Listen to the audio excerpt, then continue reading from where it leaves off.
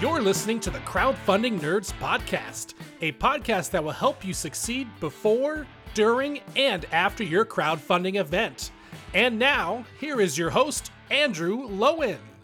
Hey everybody, and welcome to another awesome episode of Crowdfunding Nerds. I am your host, Andrew Lowen, and I am joined as always by Sean and not Rick once again because we're recording too early in the morning and Rick is not so much a morning person. The topic that we really wanted to cover relates to the UK Games Expo because Sean, you went with your wife to the UK Games Expo, met a lot of people, and it sounded really fantastic. You came back with a ton of observation. You handed out a bunch of really awesome cards. I actually got some feedback on the cards. They're kind of like magic cards, the business cards that you handed out. And they have a foil finish, so yeah, a lot of people were pretty happy with them. It's almost like a collector's item. Yeah, got to get the whole set. I'm actually getting my card designed right now, and it should be fun. And then Rick is next. The discussion that we wanted to have relates to marketing after Kickstarter or before, maybe sometimes even during Kickstarter, but at a convention and how to get the most out of it when you're running a booth. And I can talk about, maybe when you don't have a booth, some other alternatives, but it's really about kind of from this conversation spawned off of your observation of what really great booths we're doing and what booths that weren't so great we're doing and everything in between. Yeah, so for some context, I went to the UK Games Expo, which was last weekend, and I went for the entirety of the event, so all 3 days. Unlike other people who run booths, I had the advantage of being a nomad and being able to go freely and examine what was happening there.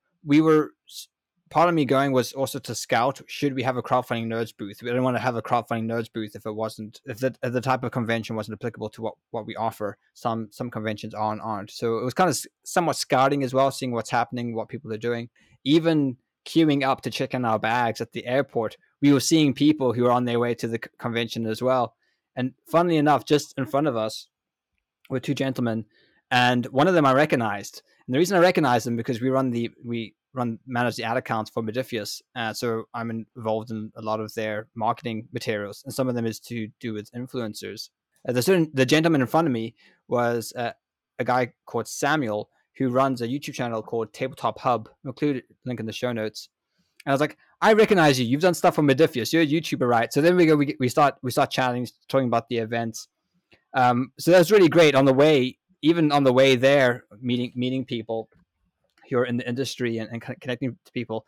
The disadvantage, however, is that we were even close to each other on the plane. We could kind of like see each other and chat to each other. So when we're walking off, we started talking to each other. The issue is that as we were doing this, we were so sort of engrossed in the conversation that we got off the plane, got to the event, and suddenly realized that my wife had misplaced her mobile phone on the plane. So we had no way of contacting each other. And when we got to the UK Games Expo in the morning, as the crowds were growing up, we sort of figured, if I stay in this one room and you'll eventually find me. That's the sort of logic of it, which was well and good in the morning when it was quiet. But as things got busier, that became a bit more problematic. So I was seeing a lot of our past clients and just introducing myself and checking out their booths. But as the day came near the end, I said, I better find my wife because I have no way of contacting her. So what resulted was me searching high and low for my wife and her searching high and low for me. And I probably did a circuit of the UK Games Expo about 10 times. That's not an exaggeration. Also, bumped into Mo of Cat Iron Arts, who we interviewed a couple episodes back, which was funny. But the advantage of trying to find my wife was that I was able to see a lot of the booths very quickly and multiple times. And as I was looking for my wife, I was able to then quickly work out or take mental notes of what booths were working and what booths weren't working and why weren't they working and why were these booths working. So from my sort of rapid fire tour on the first day, I've got some examples or some tips on if you're running a booth. One thing I noticed was when you walk down a hall, it's very similar to scrolling on Facebook. Because when you're scrolling on Facebook, you're curating content, you're trying to find something. And it's the same when you're walking down booths. You're quickly trying to work out, is this worth my time? Because there's so many things vying for your attention and there's so much to do. You can't possibly do it all. So you're really picking and choosing what you're going to get involved in. If anything has any sort of resemblance of it being a dud, you're probably just going to walk past. You're not really going to spend the time of investigating it because there's so much to do, and you don't have all the time in the world. So you're sort of, there's this clock ticking down, and you have to make your decisions wisely. So I found a lot of the things that were working on booths are the same principles that work with Facebook ads. So the first thing I noticed when searching for my wife and looking at all these booths was that the booth had to be clear. At a glance, you had to know what it was about. If there was any sense of confusion, it didn't invoke intrigue. It just invoked, oh, I don't know what that is. I'm gonna go do something. I'm gonna do something else. I'm gonna find something that I do know what it is straight away, and I can investigate into that. So that's number one. Your booth has to be clear. It has to be very clear what you're offering. Let me pause you right there if that's okay. I want to because you made this parallel between Facebook ads and booths, and I think what you just said is so true for Facebook ads, where you really want the ad itself to be extremely clear as to what the ad is trying to share with the audience. And then even when they click on the ad, the landing page also needs to be very clear. And sometimes the things that we take for granted, for example, the fact that you're maybe marketing a board game or a video game, it's so easy for somebody to assume, let's say if you use an art piece that looks awesome, Yes. it could be a video game, it could be a board game, and I'm not sure. Could be an So the person audiobook. is right. And so the question is, what is this? And showing somebody a square box. We were just working with Adam of Adam's Apple Games, Planet Unknown. We're working on that marketing and whatnot. The best performing image, we did this dynamic ad with several images. The best performing image was just the plain image with a white background and his box, the Yep. Planet Unknown box. And it was, I mean, we used a bunch of different images, a bunch of fancier images and that kind of thing. But there's just the highest click-through rates and the best conversions were with that simple image because it was abundantly clear as to what it was. What makes one booth clear and what makes another booth less clear to you, just as an observer? I have thoughts on this too, but you So first. what you display is key. So if it's a miniatures game, your miniatures need to be up in front and center. I need to be able to see very clear this is a miniatures thing. If if you're selling accessories to tabletop things, you need to make it very clear what those accessories are. Maybe lead forward with dice or something that's very recognizable. As, oh, I kind of know this isn't like an accessories thing. There was I remember one booth in particular. It was an accessories stall, and they had up in front this really weird thing, which I didn't know what it was, and I just walked past. I was like, I don't know what that is. I kind of have an idea what you're selling, what you're doing, but whatever that is confusing me, and I don't have time to investigate. So, and I'm not particularly intrigued enough to do so. And there's a booth to 10 foot to your left, 10 foot to your right. Yeah, that's far more eye catching, I suppose. So that's another thing. Like you're actually competing with everyone that's there for attention. The booths that really got my attention were ones with really good art. So again, it comes back to this idea of having good art in your marketing, is that you're just going to get more attention. The ones that really caught my eye were ones that had great art and made me pause and stop and consider it a bit more. That good art is connected to the theme. So there was one board game that had like a Radlands theme, this kind of diesel punk vibe, and it was very clear to understand the feel of the, even though the game or the mechanics you could even kind of work out just because of the art. You had these kind of exploding cars and things like, oh yeah, I know exactly what that's going to be about. This would be so easy to market. So that's an example of it, of things being very clear. So the second thing I noticed is that people must not be bored because if you are at a booth and you look disengaged or uninterested, well, that makes me disengaged and uninterested. It's not very attractive. It's not an attractive quality. And I completely understand. I think this is why you need multiple people to run a booth, because if you're there for hours, you can't really keep up the enthusiasm for an extended period of time. You need a break. Yep. Or if you're not having great success, it almost becomes a self-fulfilling prophecy where, well, you're not finding people aren't coming to your booth, which makes you sad. You being sad doesn't make people come to your booth. And I think you have to think of the booth as a performance. Like you are there in a sense, you're acting, you're performing. It's like giving a public speech. You're there to really entertain people, because people go to these events to be entertained. They go there to experience new things and be excited about things. So you need to try and work at, and I don't think it needs to be over the top or dramatic or anything, but you just need to make a conscious effort to be alert and to present yourself in a way that doesn't come across as you being, oh, I want to be somewhere else, or certainly don't be scrolling on your phone.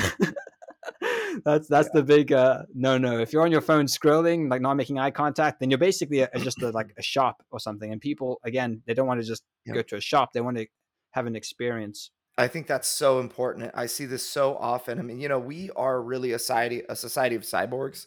I believe this wholeheartedly, where we have this piece of technology that we carry with us in our pockets that is just, we think about it all the time. We think about it as the gateway to into this a whole nother world, really, or into the greater worlds. You can hop onto your cell phone, open up Facebook, Instagram, TikTok, Twitter, the internet, and you have this whole world of information. But in actuality, when you're doing that, you are so closed off from everyone in the real world that you don't realize what effect that's having on people around you. And a lot of the time, it doesn't matter. I mean, if you're only annoying people at the dinner table, if you brought your cell phone at a convention, you're actually hampering your sales like significantly in a way that you will never notice being on your phone. I see this happen all the time where people sit down and they look at their phone and they're just sitting in a booth. Their body language says, "Don't talk to me. Don't come up and Mm-hmm. talk to me. I will not appreciate it." And it just seems like so opposite of what it should be, where people and the reality is, when I walk up and I talk to somebody that's on their cell phone, they put their phone down and they totally change. The light enters their eyes and they get so excited and they're really passionate and that kind of thing. But it's just 57% of communication, more than half, has been attributed to body language. And so what you're constantly communicated something when you're running your booth. And is it that I want to talk to you? I'm excited about what I have and I'm passionate and I want to share it, because that's what you should be doing at your booth. Like, you paid thousands of dollars to be there and to have stock or whatever. So you should show that you want to be there, right? And I think that people don't realize how closed off you look when you're focusing on anything else. And so for me, actually, when I'm running a booth, it's my policy to put my phone down. I'm not allowed to touch it. I'm not allowed to look at it. I'm not allowed to touch it. It's only for selling stuff, if or gathering emails or whatever. I'm actually not allowed to touch it the whole day. And Makes when sense. you yeah, and when you do that, you will be more effective just in your booth. Like, you'll be bored standing there looking and observing, and you'll find ways to bring people to your booth that might not have come otherwise.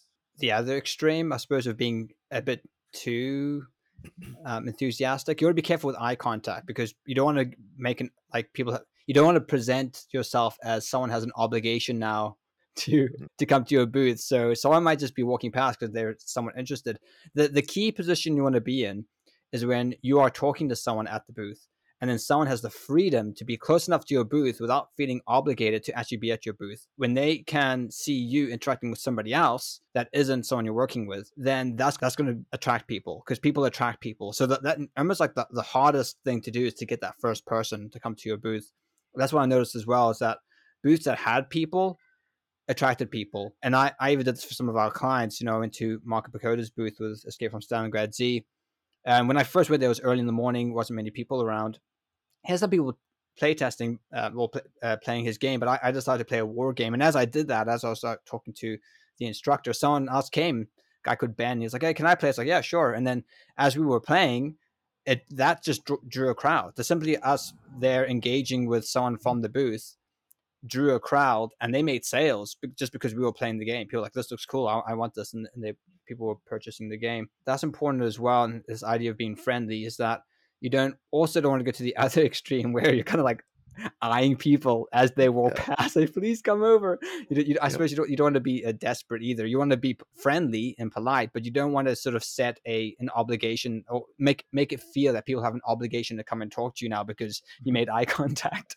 Yeah. And sometimes people could be going somewhere. They're just kind of lost, and they don't want to feel like, oh, I'm sorry, I'm at you in the middle of doing something. So Yep. Yeah, there are a number of ways to kind of get around this, but I find when you're working a booth by yourself, it gets much more difficult on so many different fronts. So running a booth by yourself is one of the most difficult things you can do at a convention. It's really kind of like, I don't want to call it a death sentence, but it kind of feels like that. It's you're relegating yourself to misery for, whatever, however long that's open, 10 a.m. to 6 p.m., 8 hours a day of running your booth by yourself. Oh my goodness. First of all, you can't use the bathroom. You can't mhm. get food. You can't take a break. I mean, you can't get water if your voice gets shot. I mean, we'll talk about maybe what like tips that I've learned just running a booth, that everybody should know. Cough drops and water being the first two. Always having an unlimited supply of those. Hand sanitizer. Oh yeah, hand sanitizer. It's a big deal. That's Um, we didn't bring it. Well, we did bring it. We didn't use it because we were so busy, but we yep, should have because we did get sick at the yep. event and it wasn't pretty. They call it con crud. That's a real thing. It existed before COVID. Honestly, one of the best things that come out of COVID was that everybody, every convention has extra hand sanitizer everywhere. I think that's so smart to use. Actually, I recommend bringing hand moisturizer hmm because hand sanitizer just saps the moisture from your hands, and you should be using it for sure. Yeah. But anyway, so yeah, running your booth is a big mistake, not only for the reasons that I just shared, but also, because if you have nobody else to talk to, you can kind of look like a sad puppy that just wants a friend. Yeah. And that's in a way you look kind of desperate already. Yes, and, And and that's it's less unattractive. attractive. Yeah. Yeah. Yeah. Yeah.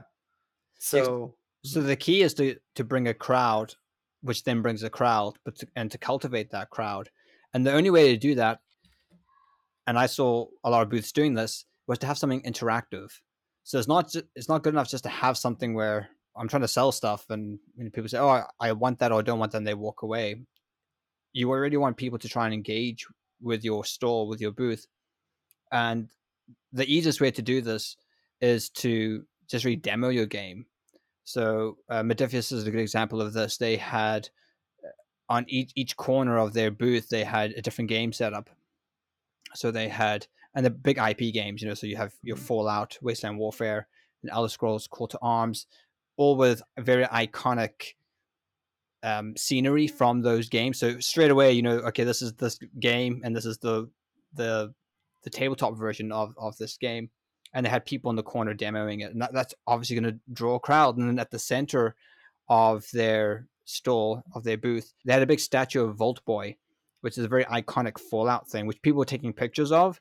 So that's another way to get interaction. People want to take pictures next to this thing. It kind of brings it draws a crowd and keeps people there. So yeah, the easiest way to do this is just with demoing your game. Marco Pacoda had a good idea. He's actually very good. I use this as an example. He had a display of his miniatures. We talked about miniatures and marketing. Well, he did this at his booth. He had a display, a cabinet that was lit very well. It must have been a headache trying to transport this from Spain, where he's located, or I don't know if he was able to get something in the UK. But anyway, he had this great display that was lit very well of his miniatures painted, and it looked great. That brings a crowd. He also had face painting, so Mhm. he has a zombie theme, so you could get zombie scars on your face, or I suppose kids were coming up and getting butterflies on their face or whatever. If again, it attracts families, attracts children, and it's easy to have a conversation if your kid is sitting in a chair getting a zombie painted on their face or something, whilst you then have an opportunity to engage with the booth. So having a way to get people to your booth and then keeping them there and interacting with them. Some people had spin to win, so they had like these wheels that you could spin, and then if it stopped somewhere, you'd get something. You get something for free or a pat on the back. I don't know. In my experience, what I find is very attractive. So one of the challenges, rather, in trying to find something that attracts people. You talked about Modifius, which was a great example. Escape from Stalingrad Z. Marco had this face painting thing, and then also a really beautiful case that he could demo. Just the beauty of the miniatures. The one of the challenges to this is you have to figure out most of the time how to do this in a 10-foot by 10-foot space, and or Mm, 10-foot by 8-foot space. You get a couple of default things, one of them being, a one single table with 4 chairs and maybe like another small table that you can set stuff on, and then you can request additional things if you needed them, that for like a small upcharge you can request power, electricity and other things like that. But a lot of the space is really a blank canvas that's up to you to paint on. And Mhm. so I find some of the material that really enhances the booth that I consider essential. Number one, you've got a big backdrop. The big backdrop is, oftentimes your box cover art or something like that. Most of the time, you have like a black curtain behind you of some kind that is meant for separating booths. So there might be booths on the other side, or maybe the other side of you is a wall, and they just want to elevate the presentation of the whole convention. So they use like a black curtain. But I find that a 10-foot wide by 8-foot tall banner is an essential component to a booth. For Deliverance, we have a large banner like that. It's I forget what it's called. It's got like a little curve to it. So the outside edges are a little bit further forward than the inside center, or than the center of the display. But it looks really good, and you can see the art from more angles than just if it was flat. But I think that the box cover art for Deliverance we have on a really large display, and we did a little bit extra on the left and right side because it's our box cover art is square, so we needed our artist to paint a little bit more to the left and a little bit more to the right, and in order to make it sensible. And you can do that real easily with like a fade to the left and a fade to the right. But so I think that that's the first core element. I've seen others do things like a 3-foot wide banner by I can't remember how tall they are, but like they could be like 8 foot tall by 3 foot wide, and you could have like four of those that are displayed, and maybe you'll put a character on each one of them from your game or other things like that.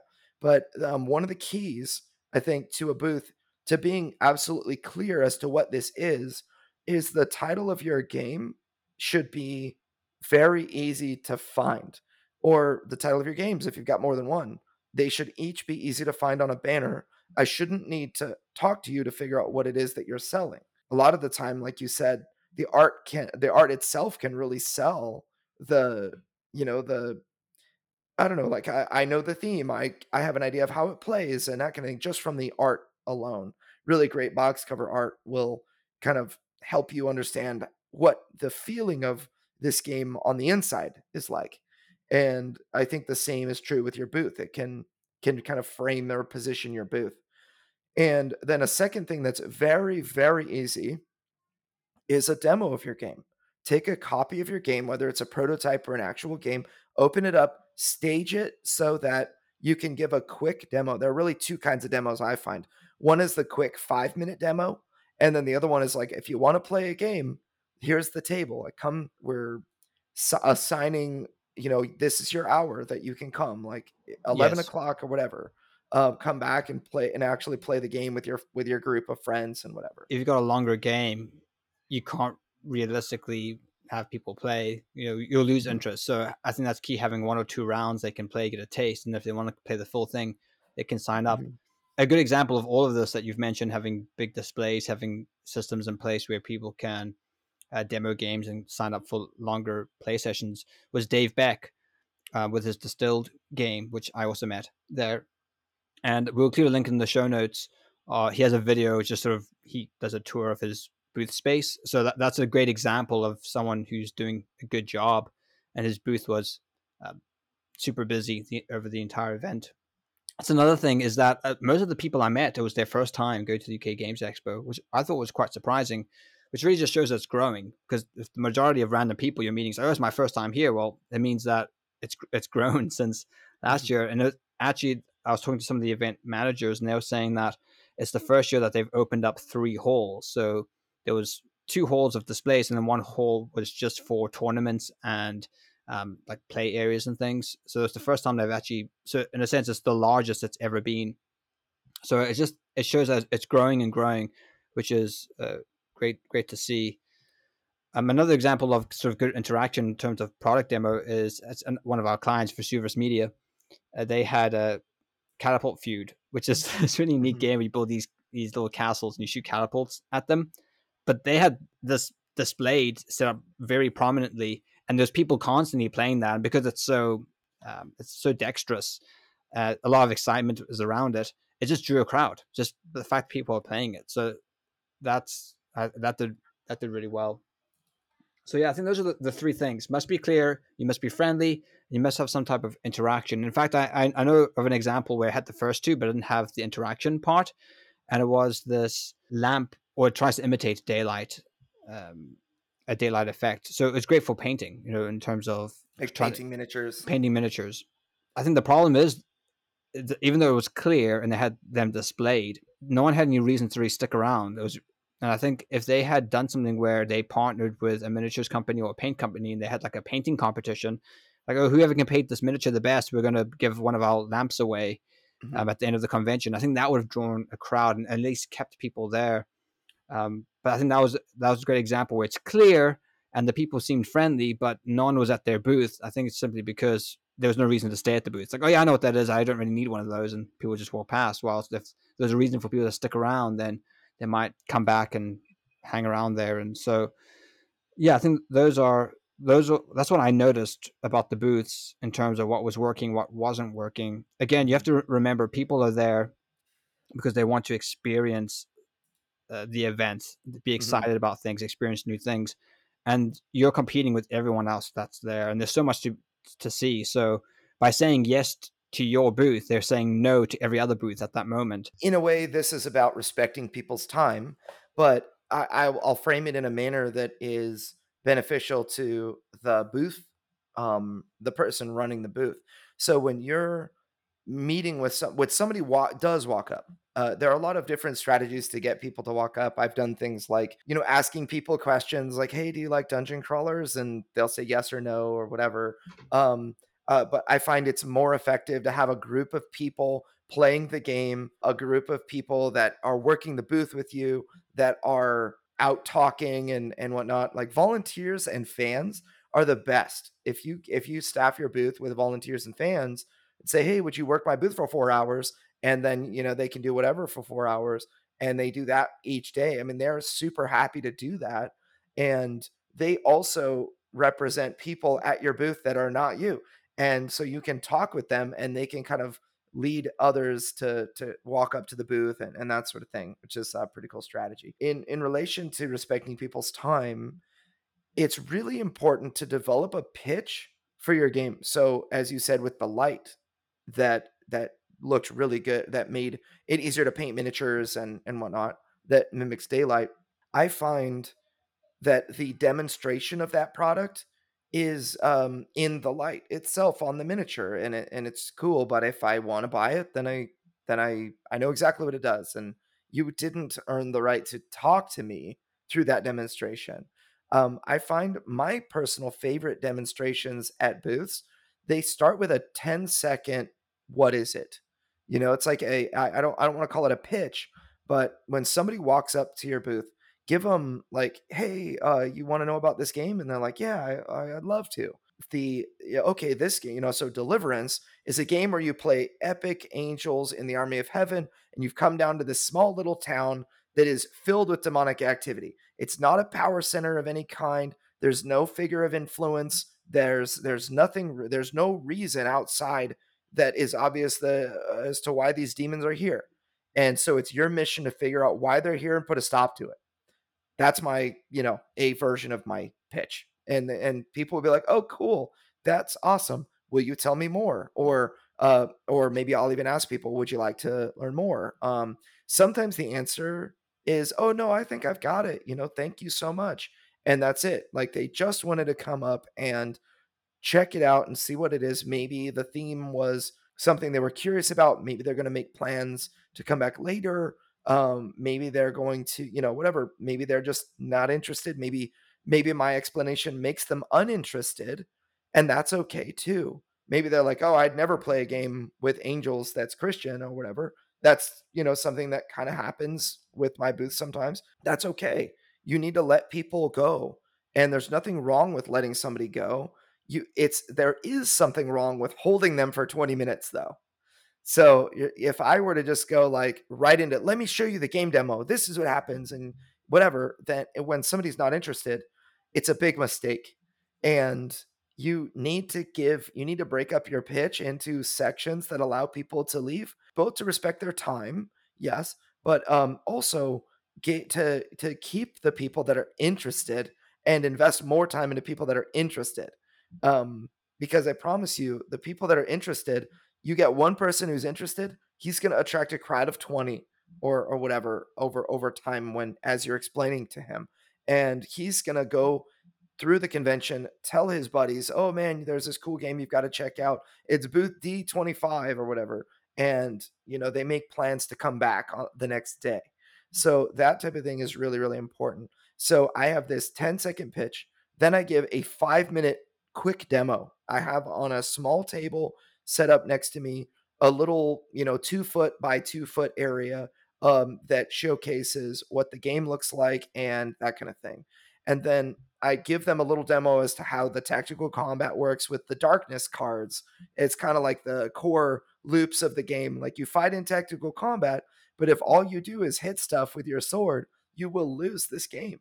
There are these darkness cards that come out, and if you don't manage your tactical combat against the controlling these darkness cards, you're going to lose.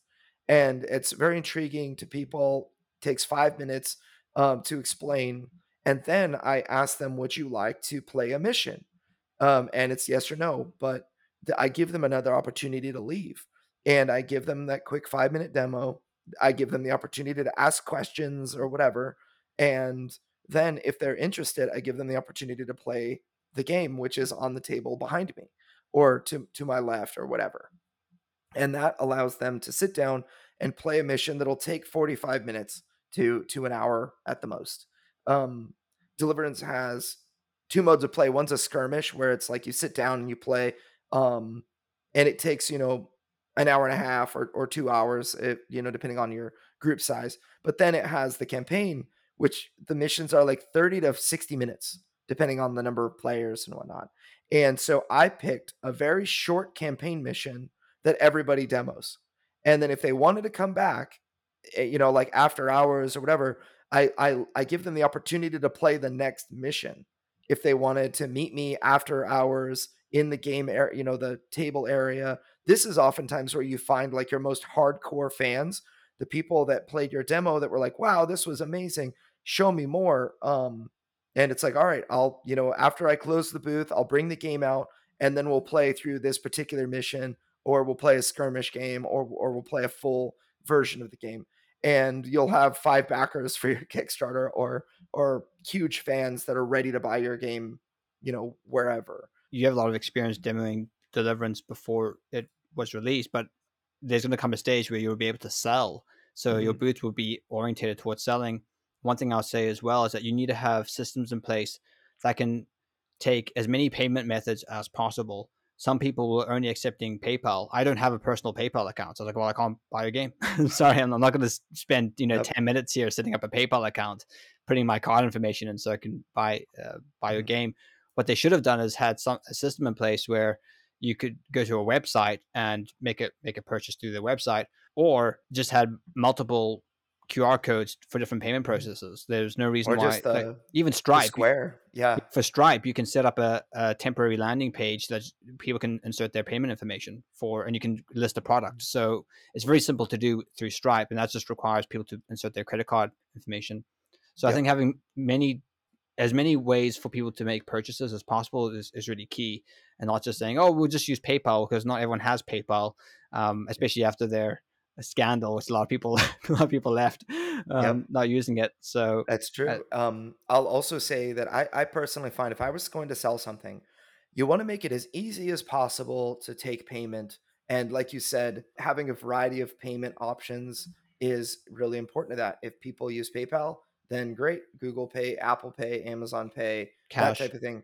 Cash, that's excellent. That definitely works if you set up a website that where people can actually buy the game. What I find the most effective is probably to just swipe a credit card through a Square device that is attached to your cell phone, that's definitely Yeah, the oftentimes the simplest way, a tap or swipe or whatever, just right then and there to make it real simple. Yeah, I want this. I want all the things, and here's my credit card. So don't neglect. I find Square is an excellent company for that. I use a merchant processor for Next Level Web and crowdfunding nerds. But if I were to set one up for Deliverance, if we go to a convention, it's going to be Square because it's very simple, very easy to use. Yes, yeah, I've used that in the past as well. It's quite good, and it's also another reason why you should bring a Faraday cage with you, because you don't know what kind of devices people have. Anyone can really Mhm. sign up for these devices that can be tapped. So you want to keep your credit card in a Mhm. metal mesh. So we always do that when we go to cities or any kind of heavily crowded place. Any wallet I get is always an RFID blocker, because of that. For that reason, it's the built-in Faraday cage. I also recommend not carrying your wallet in your back pocket. Carry it in your front pocket Hmm. at a convention. And this is just because there are people that steal stuff, Yes. um, and they go to a convention specifically to mark people or booths or whatever. I mean, in not in the UK, but in Essen, there are people that will come into the giant convention in Essen and cut off fanny packs. They'll have like a some sort of box cutter.